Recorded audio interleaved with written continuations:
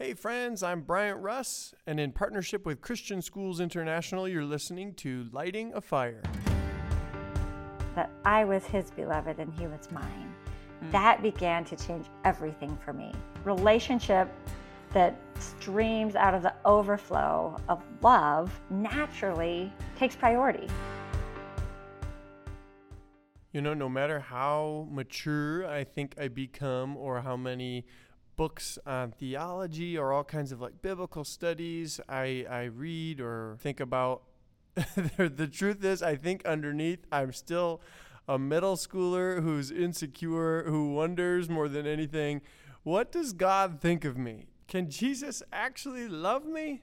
Our guest this morning is Alicia Bruxford. Alicia has spent her life telling people, both professionally and personally, that the answer is yes, that you are loved by the living God. And as a teacher, the only way to sustainably love and care for and serve your students is to stay connected to that source of love found in Jesus.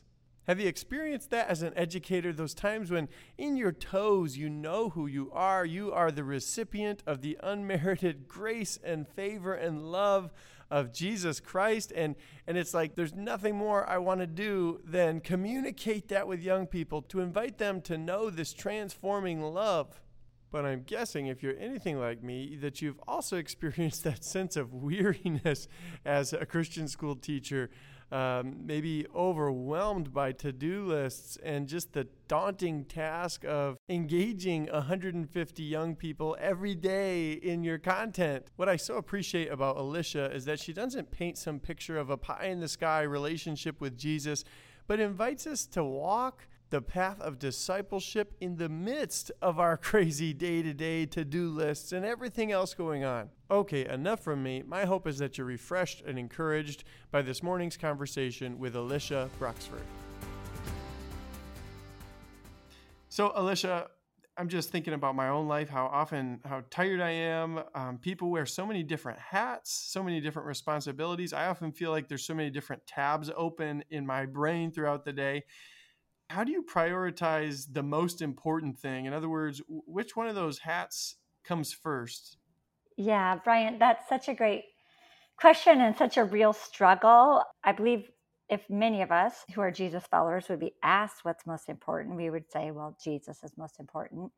But I think often, like the reality that streams from our lives doesn't really show that.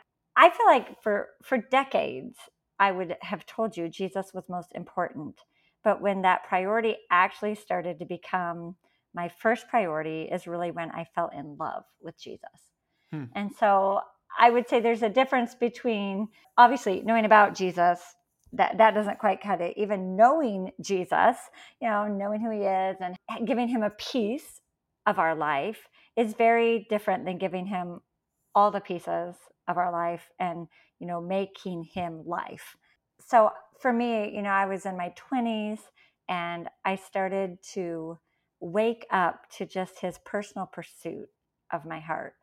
And I just started to understand him, not just as the friend that I was told he was in youth group, which he's a wonderful friend, not just as my father, which was another image and beautiful image. I love knowing that I have, a perfect father.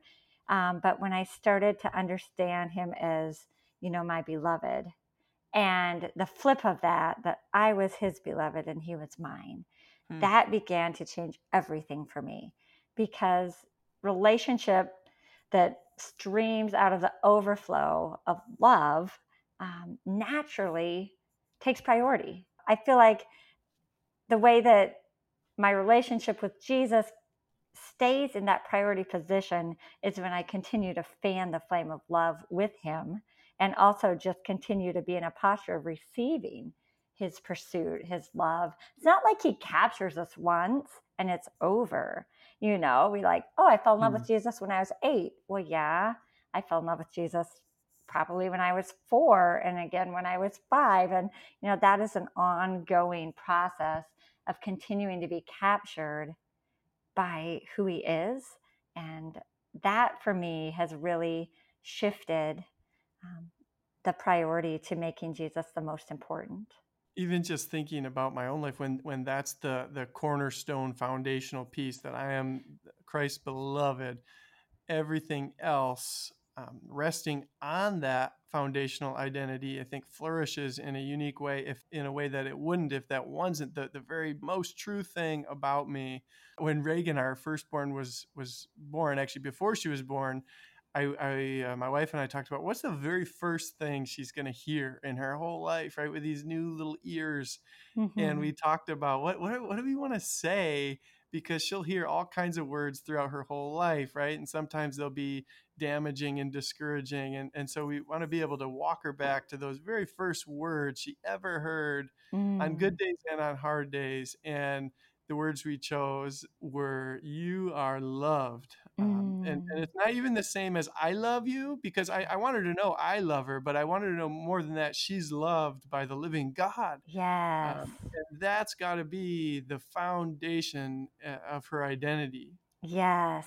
Yes. So true. Oh, that's so true. I think like right on the heels of being loved, I think a lot of us don't actually believe that Jesus likes us. Oh, I think a amen. good chunk of us buy into the fact that he loves us because for God so loved the world. And I'm thinking about a time when my youngest came home from vacation Bible school, and I am making lunch, and I just say like, "Hey, Maggie, what did you learn at Bible school today?" And she kind of stopped what she was doing and she cocked her head and she looked at me and she said, "Oh, I learned that Jesus likes me very, Mm, very much." And I looked at her and I'm like, "Oh, you mean Jesus loves you?" And she was like, "No, silly. He likes me." mm. And I don't know why, but that just struck me because so often I feel like we picture him as this like Oh, holy totally. God who's only putting up with us because, he has to. And well, I sacrificed my son on the cross for you. So now I better like keep you. And there's something, like the psalmist writes, like he delights in us. And when we start to just not just grasp that love, but understanding like this intimacy of being a beloved also means he delights in being with us. He Mm. likes us, he likes to be around us. He's not like hanging out with us, wishing he were somewhere else. He's Oh, with me because he also likes me, which maybe seems like it's not a point with arguing, but I guess for me, it's powerful to think he also delights in that time that he spends with me. I'm sure you've had conversations with people who say, I know that to be true. I can even believe that, but you've heard the saying about the journey from the head to the heart. Mm-hmm. What if I don't? Is it about just feeling a certain way, or is that Mm, not it quite either? right. Yeah, no, I mean, if we're going to base it on feelings, there's going to be a lot of days that we're not even going to believe that truth. I found that one of the best fuels for that fire of love was, to hear his voice through his word as he Yeah. spoke those things, right? So spending time in his word. I remembered a certain season as I was sort of waking up to this love relationship. I had a journal and it was just filled with the things he said about how he felt about me, how he loved me, how he treasured me. Hmm. And on those days that I wasn't feeling it, I would have to just go back to those words and basically ingest them and like breathe them in and speak them out and breathe them in and speak them out. I think for me, one of the big turning points too, and sort of bringing that love relationship into something that felt like ever evolving, not just like my 5-year-old Sunday school love, but a fresh and new relationship as I grew with Jesus was just learning to not only hear his voice in the scriptures, but learning to hear his voice off the page too. Hmm. And waking up to the idea that we have this personal God who pursues us. He is a God who speaks. I mean, Jesus is the word. And so certainly he has something to say.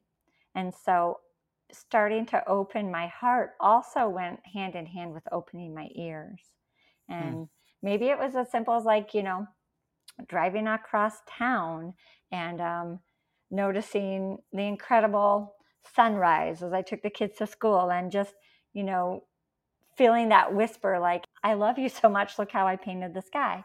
Hmm. Or maybe it's in those times when I'm feeling super unlovable, pausing and simply asking, like, here's how I'm feeling about me today. How are you feeling about me, Jesus? Hmm. Yeah. Right? Yeah. And giving that space for him to answer and to speak. And one of my favorite authors, Sarah Haggerty, has written a book called Unseen.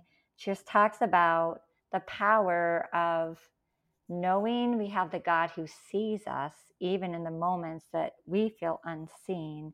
And as we begin to sort of shift our gaze to Him and realize His eyes are always on us, it just changes how we function in those unseen moments. And a lot of our life really ends up being unseen moments. Hmm. Oh, amen. Yeah, and just the joy of walking with Jesus in an ordinary day. There's just a few nights ago, I had a little bit of time. Everyone was asleep, and I thought, like, what like significant thing can I do? And I was thinking, like, can I write something? And I just really sensed the Holy Spirit inviting me just to spend time in prayer with Jesus, and it was this reminder that that's the most important thing you could do. You could Yes. write a blog post that was shared 100,000 times, and that would not be as significant as spending time in communion with Jesus right now. Yes. Yeah. And I think so often, the reason we're not drawn to that is because we just measure significance differently than the Lord does. Hmm. Like, I feel like if we could just for a minute sort of grasp the way He sees life, we would probably forever have a shift in how we do life, but it's so hard to remember that He's the God who values the unseen and values the small moments, because we are constantly partaking in a world that screams bigger and better, go big or go home. And we Hmm. just forget the power of those small moments. So often I just think that we confuse like importance and significance. So we're seeking to do something important when God often is like, how about something significant? Hmm. And He's made it really clear, love the Lord your God with all your heart and your soul and your mind and your strength. That's so significant to Him. So there's sort of this value of what you might call the middle minutes.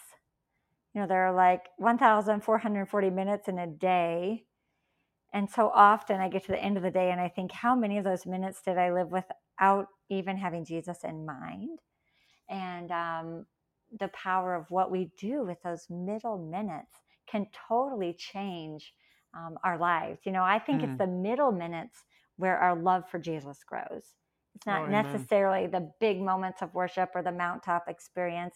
That's kind of like a quick flame, but that enduring love for Jesus that just grows more and more and more each day, that Hmm. happens in the middle moments. That to me, I think is one of the biggest dangers of technology. There's a lot of people who talk about all kinds of pitfalls of technology, and some of them I'm like, yeah, sure, whatever. But for me, I find that sometimes technology absorbs those middle moments in my Yes. life, right? If I have a second, I just check my phone or check my email or check the news. And what I hear you saying is, what if we were aware of the presence of Jesus in those middle moments? How might that shape and transform not just our day, but our days and our life? Yes. Yeah, because really in the end what makes a life is moments, A life Hmm. is made of moments. And so I do think we underestimate the moments. And also then we sort of we set the bar at a place that feels unattainable for someone who's working and, raising a Yeah, yeah. family and caring for elderly parents or whatever it is, those chunks of our day that are good pieces of our day, we start to believe we need some kind of radically big chunk to get away with Jesus in order Hmm. to truly love Him well, or be connected to Him. So that lie keeps us from even trying in the middle moments. And I think back to when I was a mom with 5 young kids under 10 at home, and The first one loved to wake up at 4:30 in the morning, and the last one, went to bed at ridiculous hours. And I remember just having this conversation with a wise mentor and saying, there's just no time in my day to be with Jesus. And she said, well, like, Jesus is with you all day. So why are you trying to create new time? Every day has the same amount of time. And she just challenged me to take one verse in the morning, ask the Lord to show me one verse, and to basically hold it all day, hold it in my heart. I literally held it in my pocket. I would write it on a Post-it note. I'd stuff it in my pocket. And if the kids got busy playing Legos, I'd pull it out and I'd speak it aloud, speak it aloud. I'd turn it into a prayer. I'd let it spark a conversation with the Lord. So like, I don't know, maybe one. I remember, as the deer pants for water, so my soul pants for you. So I'm driving in the car and I'm a stoplight, and I might just use that as this prompt, like, Jesus, I am so tired. And in all of this tiredness, my soul is absolutely like dry. I'm panting for you. Like, I just need a drop of you. Would you give me a drop so I can make it to nap time for the kids, and that same conversation. And it was just from one verse that it would shape my conversations with him. And it would, sort of shift my mind back. And sometimes, it felt like it kind of took me deeper. And sometimes it was literally just a cry for help all day long. Like, this is all I've got, Lord, but I'm going to turn your words back. Or maybe it was a promise, Lord, your word says, you will carry those with young. And so I need you to carry me because I am absolutely done. And we've got 7 more hours of this day to go. So I don't know what you're talking about, Alicia. I've I know never you felt have that no way. idea, no idea. You don't at all know what it's like to be sleep deprived. So I think what maybe used to be kind of like, for me, the grab a piece of his word, I have to really deliberately fight now to make that I don't grab my phone. Because what you're saying is true. There's so much distraction. It's a quick grab. I'll quick check an email. I'll quick shoot out a text. I'll quick, scroll. I'll take care of that. And it's all those quick grabs that keep me from doing the quick reach for Jesus, that ends up, becoming this incredible lifetime reach where I'm just drawing closer and closer with each reach throughout the day. Alicia, what do you envision as Christian schools for what we're talking about of developing a relationship of love with Jesus? Is that something that can be taught, or can it be just modeled? What are your Mm-hmm. thoughts? I don't know that you can teach someone to fall in love, Hmm. but I do know when I am around people who are just unashamedly captured by Jesus, I want that for myself. So I think about when I was probably like 15 years old. I was a camp counselor at a church camp, and I was paired with like an older counselor. So I was kind of like a junior counselor. I was paired with an older counselor, and the girl that I did the week with and all the camp duties was named Heidi. And Heidi was a senior in college, and she was absolutely amazing. And I would watch her throughout the day, and while I can barely remember what she looked like or too many details of her personal life, what I still remember is she was the most joyful person I'd ever met. I mean, she was just a light with joy. Nothing seemed to ruffle her. We would have campers crying at night, and she would slither out of bed and go over to those bunks and take a hand and just pray over them like Jesus was huddling. She just had this relationship with Jesus, and the overflow of that was so attractive. She was also incredibly talented. So she was just super musical, and she had all these talents. So I found myself as a young teenage girl thinking like, wow, I wonder what she's going to do with her life, And so on the night before camp ended, we were laying on the beach, having a camp out with our little campers, and all the little girls were asleep around us. So Heidi and I were laying there looking up at the stars. And I remember saying to her, so tell me, what is your greatest dream? And she just barely missed a heartbeat. And she just said, "Oh, that's easy. Jesus is my greatest dream." Hmm. I remember laying there just like, oh, really? Like, cut the church talk. Like, so I tried like another way. No, like, what do you want to do? What do you want to do with your life? What do you? And she's like, "I just want to wake up and love Jesus a little more every day." And I honestly, at 15, thought that was so lame. I remember just laying there like, are you kidding? And then to make matters worse, she, shifted the question back at me and said, "So tell me, what's your greatest dream?" And I just remember like weighing it out. Like, should I be super honest and tell her I want to be like a famous writer and maybe a movie star? Or, should I actually just repeat, "Oh yeah, Jesus is my greatest dream too"? And I don't know what made me so like bold to be authentic. Probably because it was dark and I was not going to see her again. I remember saying, "I don't know my greatest dream, but I don't think it's that." Yeah. And she just laid there and just super graciously said, "That's okay. You could just ask him to become your greatest dream. Like, that's a prayer he would love to answer." Hmm. And I honestly didn't think about that again, probably till, my upper 20s. And I checked off a lot of the dreams that I thought I'd had. Certainly not all of them, but, life had gone pretty according to plan. And I found myself just really bored and kind of bored with my faith. Like, well, is this it? Like, married a great Christian man, we've got a few kids, we're serving in our church, like we're doing the things, we're doing the life, but I'm bored. And I just really remember the Lord beginning, just the Spirit beginning to sort of challenge me, like, well, you're dreaming too small. Like, why did you dream so small? And I just started to think of Heidi and remembering, like, well, it's okay if it's not your dream. You could ask him to make himself your dream. And so I just started praying it. Honestly, did not think he would answer it. I don't know why I didn't believe he would answer that, but I would wake up in the morning and say, "Jesus, like, I want you to be my greatest dream. Like, help me love you more. I want you to be my greatest dream." And for years I just asked, "Would you make yourself my greatest dream?"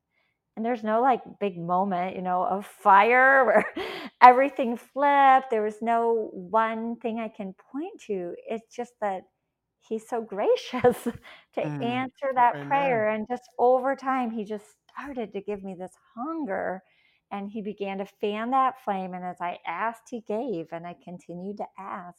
And he began to put people in my life, living out that greatest dream.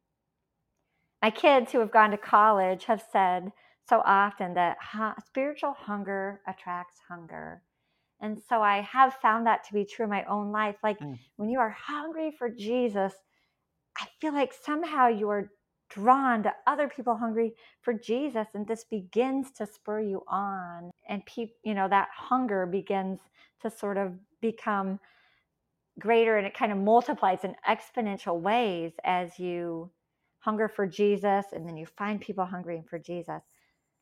So maybe all the way Amen. back around, I'm tangenting way off back around to that question. What can we do as Christian school teachers? No, we can't make kids love Jesus, but I believe when we are hungry ourselves, that it is so magnetic and so attractive. And I believe if we can identify students who have that hunger, and I really do think we all have the hunger, whether or not a student recognizes the hunger as a hunger for Jesus or is trying to fill that hunger in 1,000 other ways. But if we can begin to help students see what they're hungry for, it's a good starting place. Oh, amen. You're just reminding me also, Alicia, of the good news of the invitation just for this complete frankness and openness in prayer.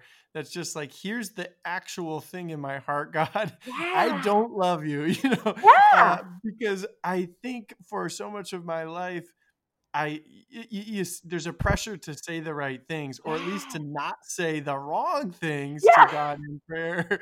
And that results in a distance, because here's what's in my heart, and I can't say that to God. And what you're reminding me of is just the wonderful good news I've discovered in saying, coming before God where I actually am, that the psalmist model so wonderfully as well, right? And just to say, here's where I am at, God, and I'm asking that you take me and move me and shape me and change me. Yes. Um, that's just such a wonderful gift. You've described Jesus as gracious a number of times, and so true. That's so true in prayer as well. Yeah, and I think maybe, for our students to know, like, I actually don't have to be there today. I can Yeah. admit, eh, you know, I'm I'm not sure Jesus is the big thing for me. I don't know if he's my most important thing yet. But to be able to name that and have teachers say, okay, I dare you to ask for it. I Mm. dare Yeah. you to engage in that conversation with Jesus. It's so interesting too. So often we try to hide the struggle, but I feel Oh like, yeah. students, people, people are drawn to the struggle. I've often had people tell me in my own ministry, we really weren't drawn to your strengths as much as your weaknesses. It's like, oh, so when I would spent decades speaking to young moms, and I was the frazzled young mom who maybe showed up on stage barely combing her hair, just so happy to have made it. I can remember a time I had on like two different shoes. Just certain that no one would stay to hear me speak because I couldn't even get dressed. But the draw, when we can just say, like, this is a journey and there's a lot of pieces of my faith that I just am struggling with, and I'm okay with the struggle because God is okay with the struggle. Hmm. Yeah, you just have to imagine God is so tired of people saying thank you for this day when they're Oh, not thankful for it. It's like, yeah. stop it. Yeah. Yes, I just so think true. about what that relationship would look like with my daughters if they always just gave me the lines, right? Or the things that I wanted to hear. That would Uh, break my heart. yeah. I love it when my girls come to me and say things honestly and openly, because it's a sign that they trust me, that there's a nearness in our relationship. And I Yes. have to ask, how often am I doing that in prayer? And what does Yeah. it say about who I think God is? Yes, yes. It's so true. And we think about, our most intimate relationships, they don't get intimate without vulnerability. Yeah, oh There's no totally. way to move into that kind of intimacy without vulnerability. And so I'm not sure why we would tell ourselves that Jesus doesn't long for that as well. Hmm. Amen. So, Alicia, I'm a teacher. I work at a Christian school. And there are days when I look at about, in fact, I love mowing the lawn. I've talked to so many teachers who love mowing the lawn, because you mow the lawn and then it's like, wow, I just did something and I can see it and there it is. And so often teaching is not like that, that I wonder, like, is there any fruit growing in this Mhm. classroom, and how can I make this happen? How can I produce more fruit? What do you say to somebody like me in that place? I think so often we're back to these measuring sticks, right, for how we're measuring, Hmm. and we know that the Lord invites us into fruitfulness and knows that, fruit comes from our obedience and our partnership with him. But I think so often we forget that a lot of his discussion about fruit is in that context of the vine and the branches and abiding. And so when we're not seeing fruit, I think our human tendency is to work harder and try more and do more to make more fruit. When in reality, I've never seen a grapevine like struggling and straining and moaning to make more fruit. The job is to abide.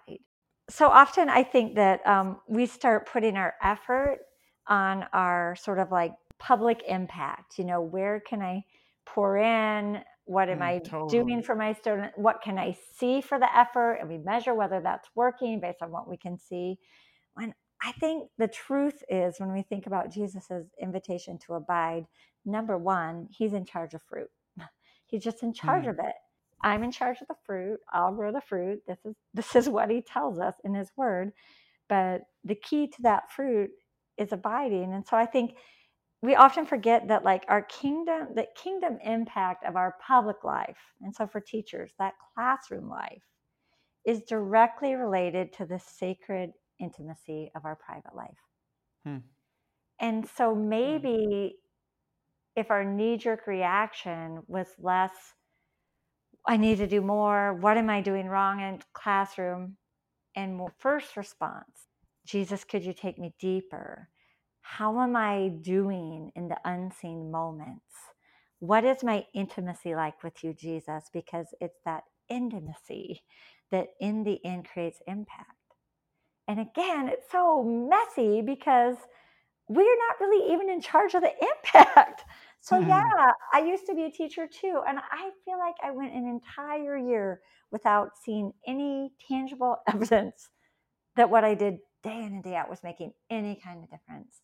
And it became this sort of walk of faith as I would bring this to the Lord and be like, what can I do? What should I do?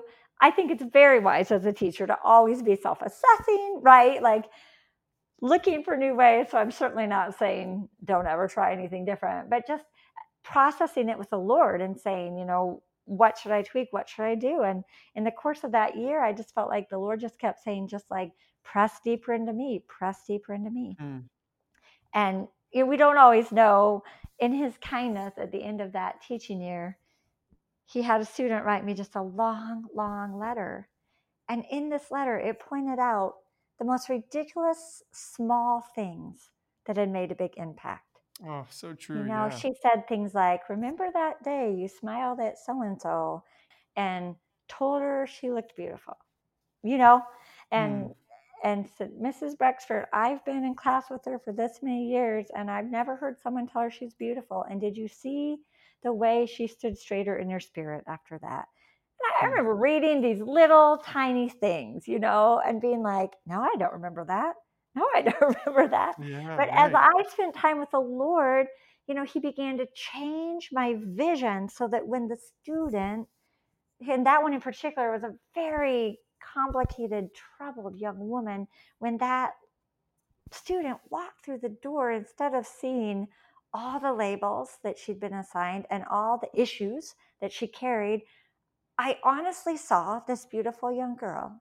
And so it was out of the overflow, of that intimacy I was developing with the Lord that I was able to say, oh my goodness, look at you. You look beautiful today. And it wasn't words, it wasn't just a compliment. It was truth. So yeah, I just don't think we can ever underestimate the way we grow the kingdom, first by growing deep roots with Jesus, and then out of the overflow of that dictates what we see and what we say and how we confront the struggling student and how we see the prideful student, and all of the way that our vision is impacted by first putting our eyes on Jesus. I've just been learning that same thing, just the knowing God is making God known. I so often strive to how can I make God known? But the reminder that, knowing God is the primary way of making God known. In fact, you can't make God known without knowing God. It doesn't work like that. And especially in today's, quick world of, you can get your voice out there, you can get your words out there, you can throw up a post, you can throw up a great little graphic, you can, we can put a lot of words to it, and there's time for that. But so often we underestimate what he's doing with daily faithfulness, just that faithfulness and that love, that love relationship that we are growing and is spilling from us. It really is magnetic. It's so attractive to a world that is just deeply in need of knowing they are beloved. I think so often, as we are constantly pouring out in the classroom or our homes or wherever we are, that the Lord has led us to pour out, it's easy to forget just a very simple truth, and that's just, we cannot pour out what we don't have. So I think about a really hot summer's day, all my kids are playing outside, and I just looked out the window and I could just see those flush red faces, and they were all hot and sweaty, and the whole neighborhood was in the backyard. And so I hollered out, the sliding glass door and said, all right, when you guys need to cool down, come on in for some lemonade. And in time, the neighborhood filtered in to the kitchen, and they're all sitting at the table. And I did this dramatic, theatrical, and now for the lemonade. And I went to the fridge and I pulled out the big pitcher, and there was 3 drops in it. Somebody had put the pitcher back empty, and it was not clear, so I could not see that. And so I poured 3 drops, into the first cup, and the kid just stared at me like, what? And from then I offered water, and no one was that excited about that. So, it's just that very simple premise that I believe we all know, but it's super easy to forget that I cannot give what I do not have. So if I do not spend time receiving from Jesus, I cannot give Jesus to anybody, not to my students, not to my children, not to my spouse. It's not possible to give what you don't have. Amen. So Alicia, I know you speak, but you also write through Proverbs 31 Ministries. Where can people go to find what you've written in the past? Yeah, people can start with my website, which is aliciabruxfort.net. They can connect with me on my writer page on Facebook. That's Alicia Bruxfort, The Overflow. And also they can just go to the Proverbs 31 Ministries website, proverbs31.org. That's a great place to start. Thanks for tuning in to today's conversation with Alicia Bruxfort. If you have any questions or ideas for future episodes, please don't hesitate to email me at bruss, that's BRUSS, @hollandchristian.org. In partnership with CSI, this is Lighting a Fire.